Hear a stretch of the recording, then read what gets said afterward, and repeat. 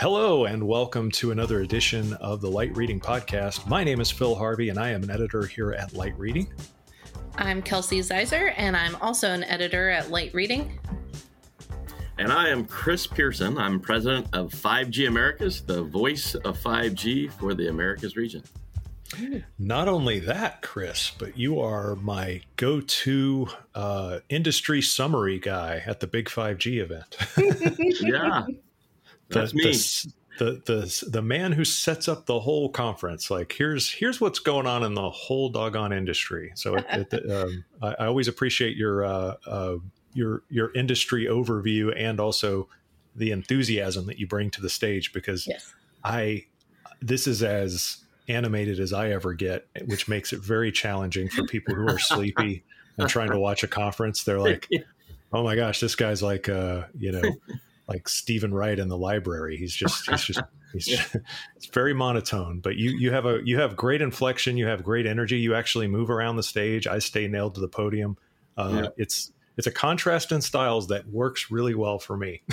Well, that's good to hear. And I always appreciate addressing the audience with really the state of the 5G, where we're at, where we're going. And so it's always a lot of fun to be up there and see people live in the audience again and to work with you and Kelsey and the entire team. I almost feel like asking them to go ahead and keep, even though it's rude to be on your phone while somebody's talking, but I feel like in a big 5G event, I just say, keep on using your phones because we know you're connected, and that's a good thing. Yeah, absolutely. That's one of the things that's always interesting when you're speaking. Our industry that we're growing and continue to grow with 5G. You want people to use their phone for pretty much everything. So it's always tough to when you say please turn down your phone or turn off your phone. But yeah, not really. Yeah.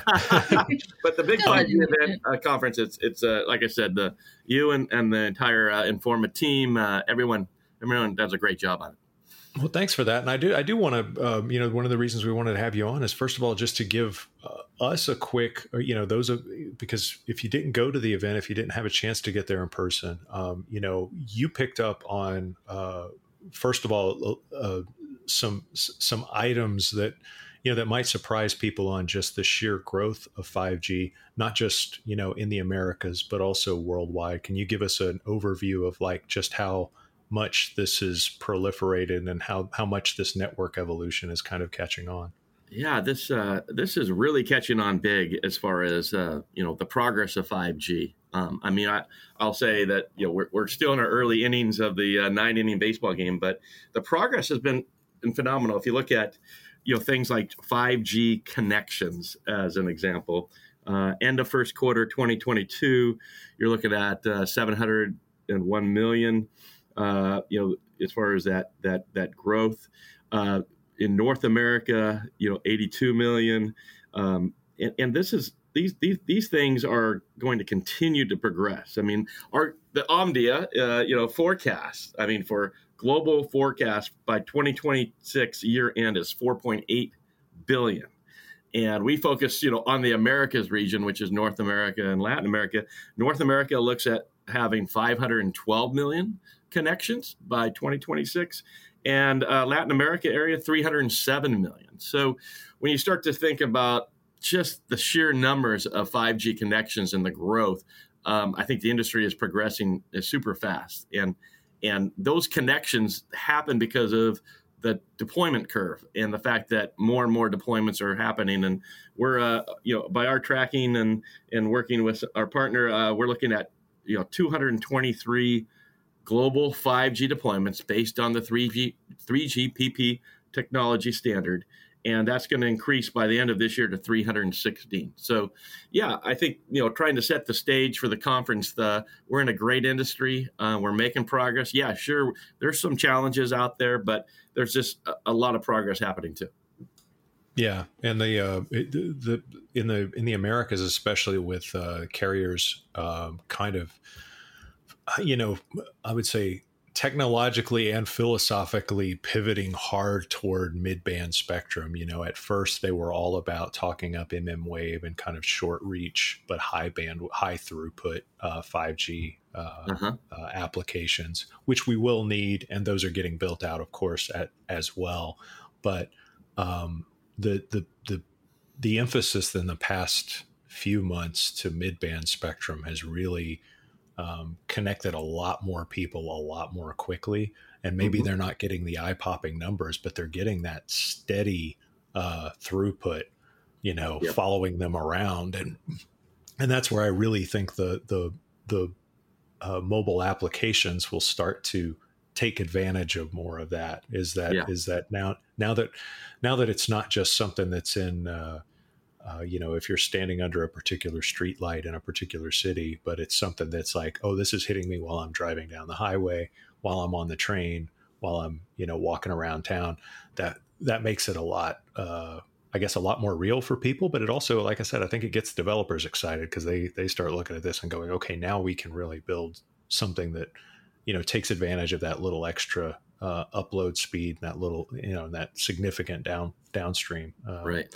Yeah. It really wasn't a question, was it? I just kind of. Well, no, I would agree. I mean, at Spectrum, and I said it in my big 5G keynote, Spectrum is still the lifeblood of the industry. And it does actually, even get into what you have in your Spectrum portfolio and Spectrum assets influences, maybe even what your strategy would be from an operator, whether it's in North America, Latin America, or Europe or Asia. I mean, we in the United States, for example, we're a leader in the millimeter wave, the higher side, in identifying it and allocating it, getting out to the marketplace. But, we all know, I think, and you just touched upon it, you're going to need all spectrum, whether it's low, mid, or high, to really reach the potential of 5G and get to those use cases that we all want to see.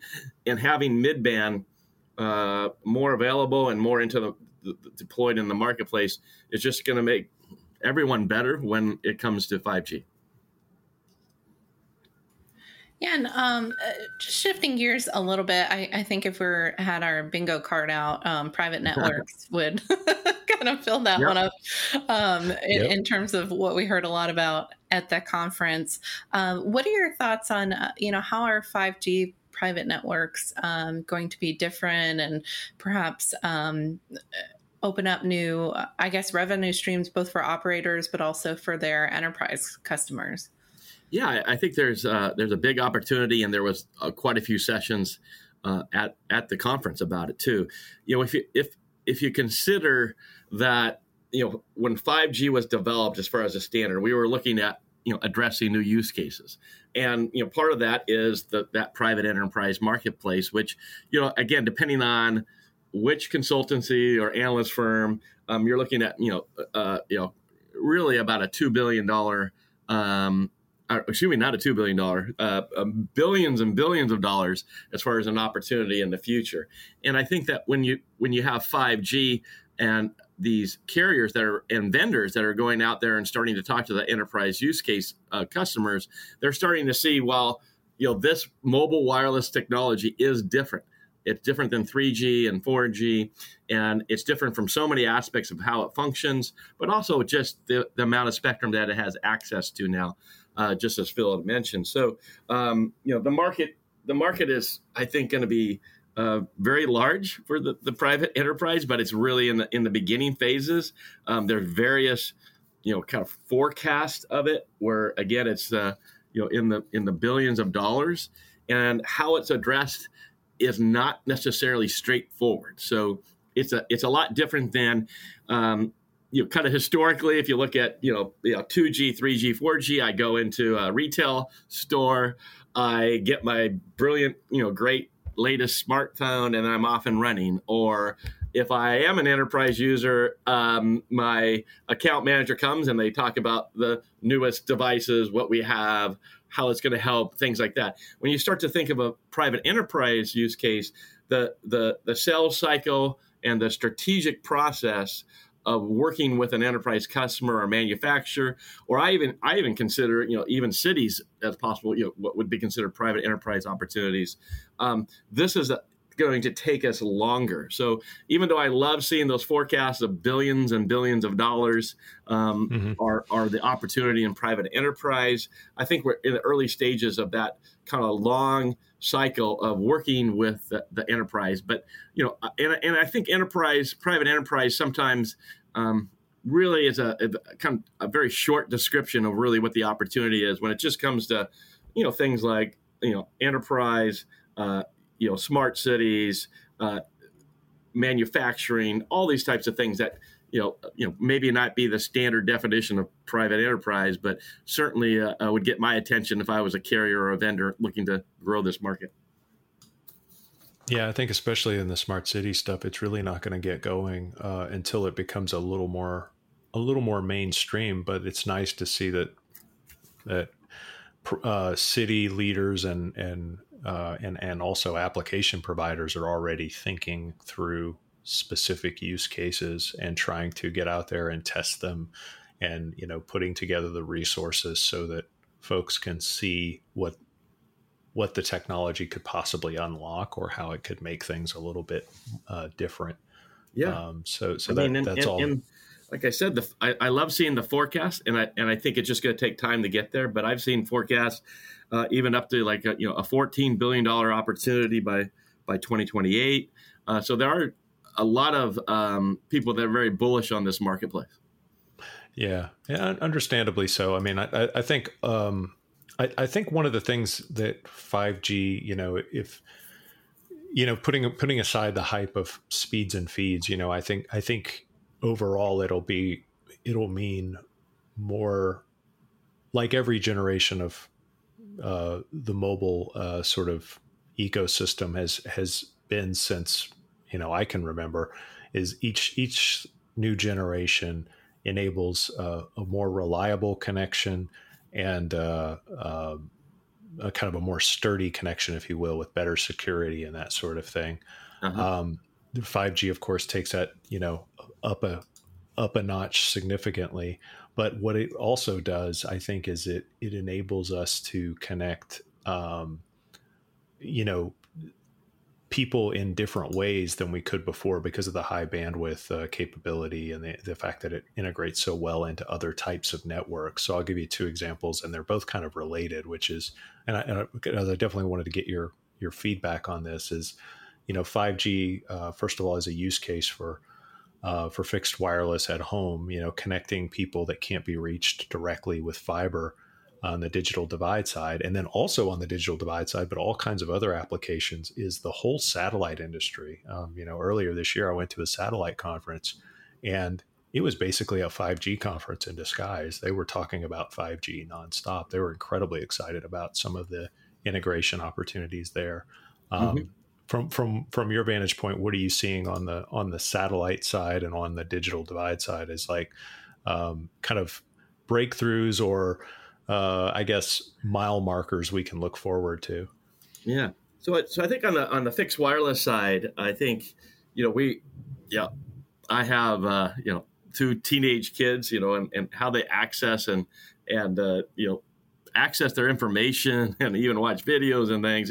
It's really, it's less about being in front of a box like we're all used to on TV, and more about having a screen of any sort, whether it's a smartphone or even their computer. So, right. That's one side of the fixed wireless access where bringing in competition to lots of areas that there was no competition before. But the other thing I think was really important that you mentioned is bridging the digital divide and providing access where there's no fiber right now and things like that. And I think that's key. I mean, I think you're going to see the fixed wireless access market maybe not be pigeonholed like it was in the past, where it's this or it's this, but more of this can provide competition to other broadband providers in a city or a town. Yes, it can provide opportunities for digital divide in the rural areas that haven't been addressed because it's too costly to have fiber.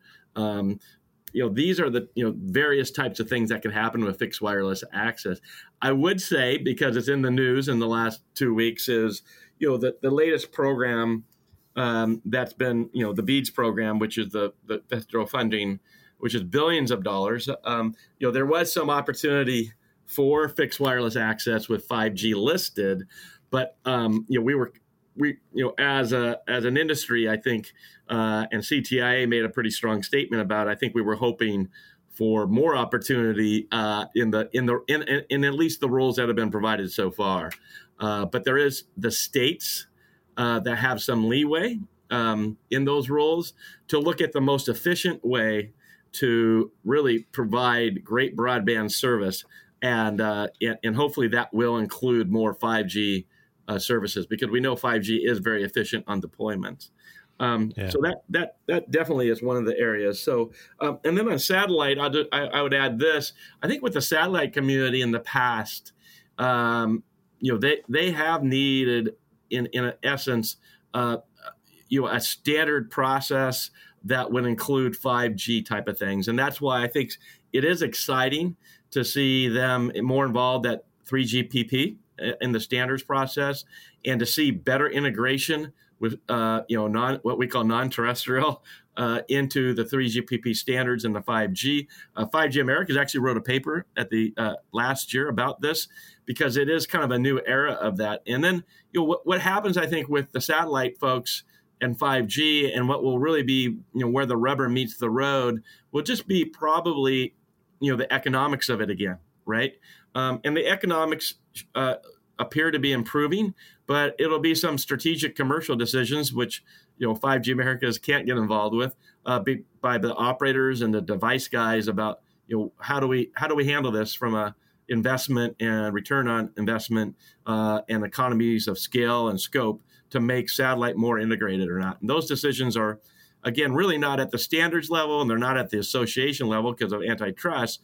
They'll be at the carrier and the vendor and chipset level. So it should be an interesting time, though, that, like you said, it's definitely a lot different than, I've been in the industry a long time, 10 or 20 years ago, when a lot of satellite guys were just doing proprietary networks, and that was it, so things have changed a lot. I think they see the opportunity, especially in the IoT market, where 5G is just going to enable this explosion of, devices to be connected to a single tower and that sort of thing. And they are, experts in the IoT market already.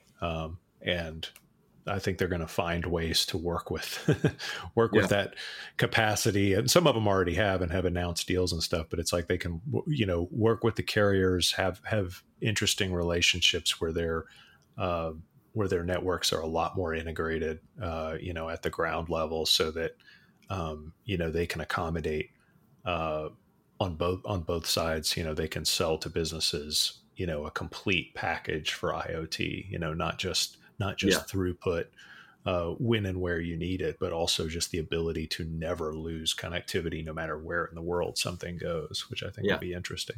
Yeah, should be interesting. I think it's a whole kind of a whole new page in the satellite side integration with the 5G side. So we'll see, where it can lead us, but definitely the foundation is being set from a standard side. Excellent. Kelsey, last question, and then we'll, Chris has got he's got an entire industry to watch, so we got to let him get back to it. Yeah. I'm just imagining you with like 6 computers, like it's like the 911 operators. Right. There's 911 for 5G.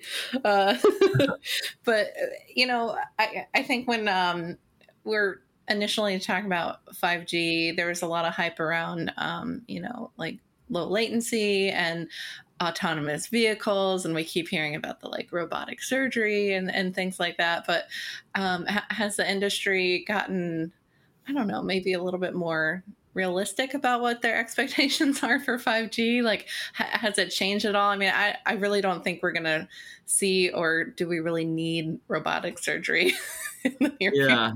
Yeah, I think that was a use case that got a lot of publicity for a long time. I wasn't one of them that was out there pounding my fist for it. I've had some, various surgeries, including knee surgery and everything else, and I'm fine with the surgeon being right there. But that's not always the case, as we know.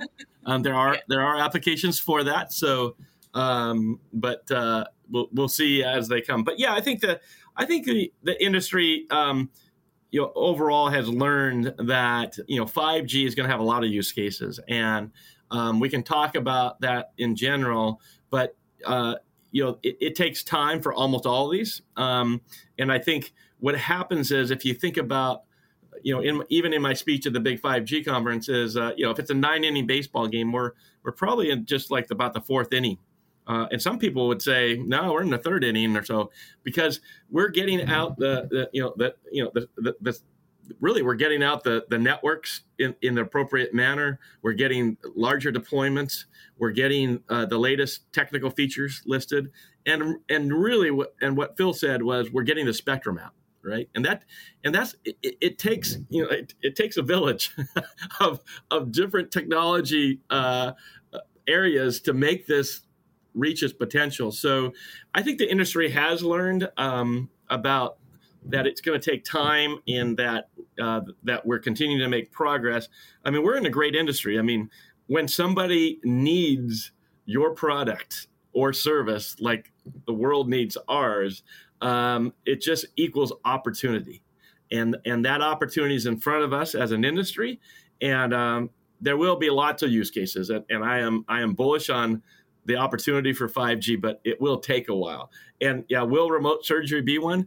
It could be, but it's not something I pound my fist for. But there are announcements even on that in the last few months. But if you have a surgeon right in front of you, I'm sure you're going to ask them to do it. In person.